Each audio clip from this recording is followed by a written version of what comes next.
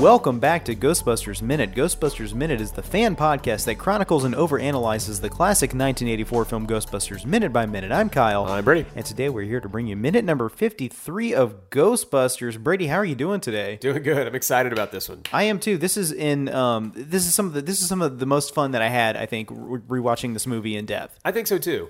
Ghostbusters is a horror comedy, and growing up as a kid, I always kind of saw the action-adventure elements and was amused by it. I thought it was fun and everything, but then the older I get, the more drawn in I am by the comedic elements, and this is where they are really, really on display. I mean, the type of humor that is in this movie is probably done better here than just about anywhere else. Yeah.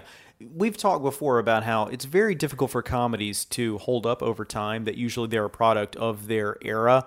Ghostbusters is one, I think, that is kind of outside of that. There's a few comedies that are like that. I think Some Like It Hot is one that's, I can still watch it today and find it funny. Ghostbusters, yeah. I can still find it funny, and I didn't have to, see it or think of it in the mindset of when it was released. Because of scenes like this, because of character work like Rick Moranis is doing in these 3 minutes here. The Louis Tully character is so bizarre.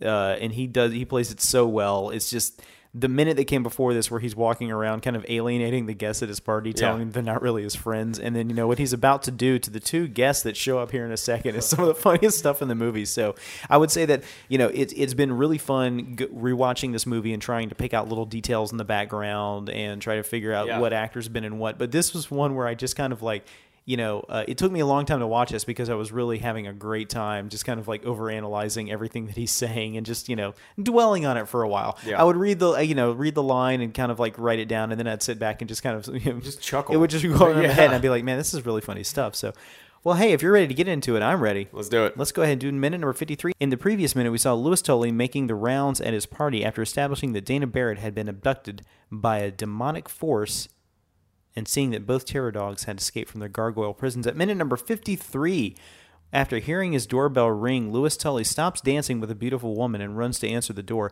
At 53:04, Louis answers the door and announces that Ted and Annette have joined the party.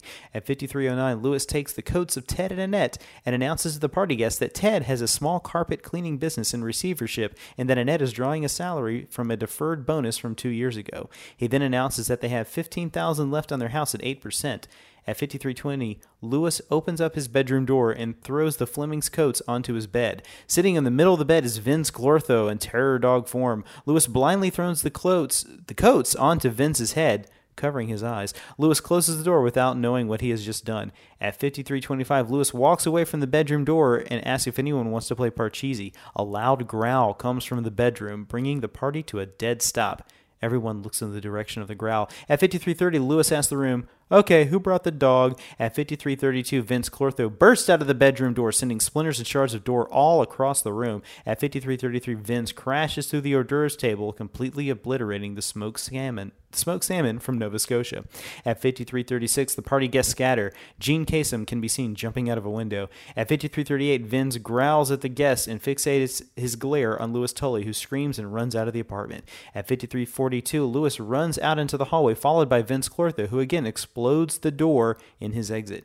At 53:45, Louis hits the elevator button as Vince is stunned in the hallway. At 53:49, as Louis jumps into the elevator, an elderly neighbor steps out of the hallway to see what all the commotion is about. As soon as she sees the terror dog, she turns and jumps back into her apartment.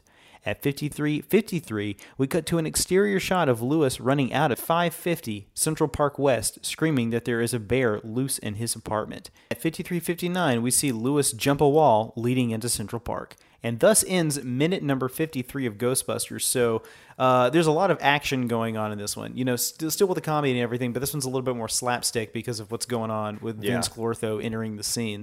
But I love the way Louis just announces all of Ted and Annette's business as soon as they walk into the room. That's hilarious. All of their financial standing. Yeah. And $15,000 left on a house at 8%. That's not bad at all. That's pretty good. He sounds like he's a pretty good accountant if he was able to get him that. But I didn't understand how Annette was drawing a salary from a deferred bonus from 2 years ago. Like, that bonus couldn't have been too big. So she just drawing on 6,000. I don't know. Yeah. Well, in the Ghostbusters wiki, there's a little bit of info on it, and it breaks it down by categories. And it says, this is Ted and Annette's, where they stand in the primary canon. This is where Ted and Annette have their secondary canon, and this is Ted and Annette's financial standing. But no, the Key and Peele used to like reference Ghostbusters here and there on their show, and there's one episode where Jordan Peele is hosting a party, and Keegan-Michael Key shows up in like a Michael Jackson costume. Yes, I remember this You know that sketch. one? Yes. And he just keeps doing like terrible impersonations of him. Well, he ends up leaving, and then as he's leaving, this might have actually happened at the beginning of the skit. Anyway, a couple walks in, and he says, "Hey, this is Ted and Annette, everybody." Yeah, neat little reference. They had a lot of great references to Ghostbusters. I've missed that show so I know, much. me too. I really wish they had done a couple more seasons before they went off to do Keanu. Yeah. So, let's see. So, yeah, I mean, you know, for the last minute and a half or so, we've just had so much comedy coming at us and so many details that we have to follow in Lewis's dialogue. And then all of a sudden he goes, opens up the door, and without even looking, throws the jackets in on the bed, and there's the terror dog. So it's like really comes out of nowhere, that moment, that scare. So Ted and Annette Fleming, who are played by Cheryl Birchenfield and Paul Traffus. So did you look him up on IMDb? I did, nothing. Yeah. He's been in The Renegades. The Renegades. But that was it. And this was Annette's only appearance. Yeah. Yeah. I was a little disappointed, but whatever. The characters also appear in the IDW comic series in issue number 6. I love that they have this extended universe life as Ted and Annette. It seems like everybody just kind of like loves these two characters. It just kind of like I would love to, I don't know, follow up with those two actors. Yeah. And just see, you know, how they've taken to their Ghostbuster, fame and everything. So, one thing I noticed, and I've always kind of noticed this watching the movie, but I wanted to talk about here, is that Vince Clortho is kind of clumsy. You know, like when he burst out of the bedroom door, he kind of like awkwardly falls onto the hors d'oeuvres table and like kind of shatters it. Like his left arm is kind of extended, kind of weird. Yeah.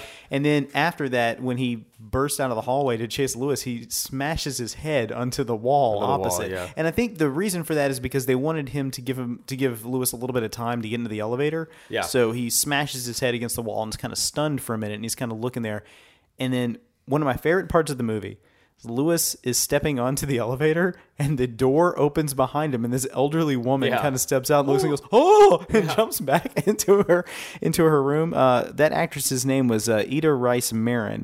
So I looked all over for information for her. Yeah, she was also in Turner and Hooch, Don't Tell the Mom the Babysitter's Dead, and The Black Cauldron, which was this weird Disney animated movie that I don't really suggest you go see just because it's boring as hell. But she did a voice in that. So where'd you find information on her?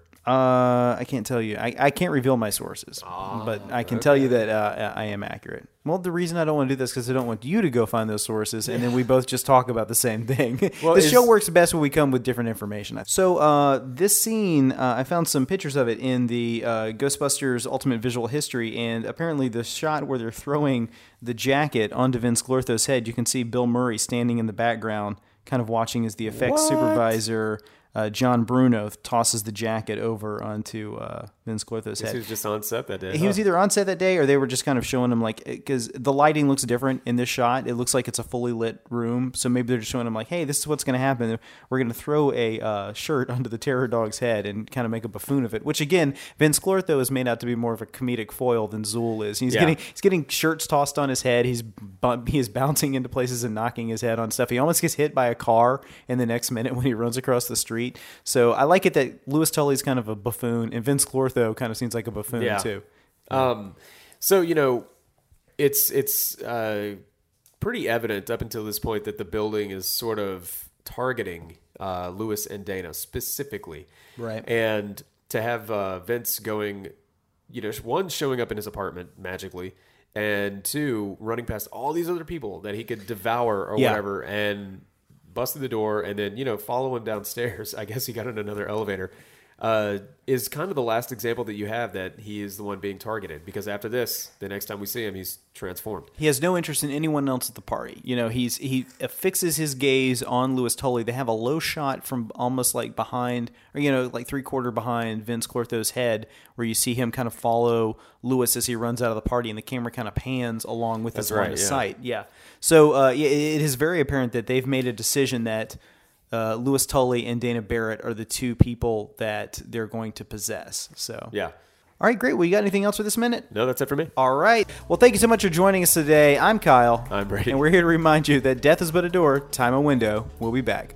Ghostbusters Minute is a fan-supported podcast. To become a patron of Ghostbusters Minute and gain access to exclusive weekly bonus content, visit us at patreon.com/gbminute. If you like the podcast, then leave us a review on iTunes. You can contact us at ghostbustersminute@gmail.com and visit us online at ghostbustersminute.com. Facebook.com/GhostbustersMinute, Twitter.com/GBMinute, and look us up on Instagram at Ghostbusters Minute. Our theme song is Ectoplasm by Audionautics, which is licensed under the Creative Commons Attributions license.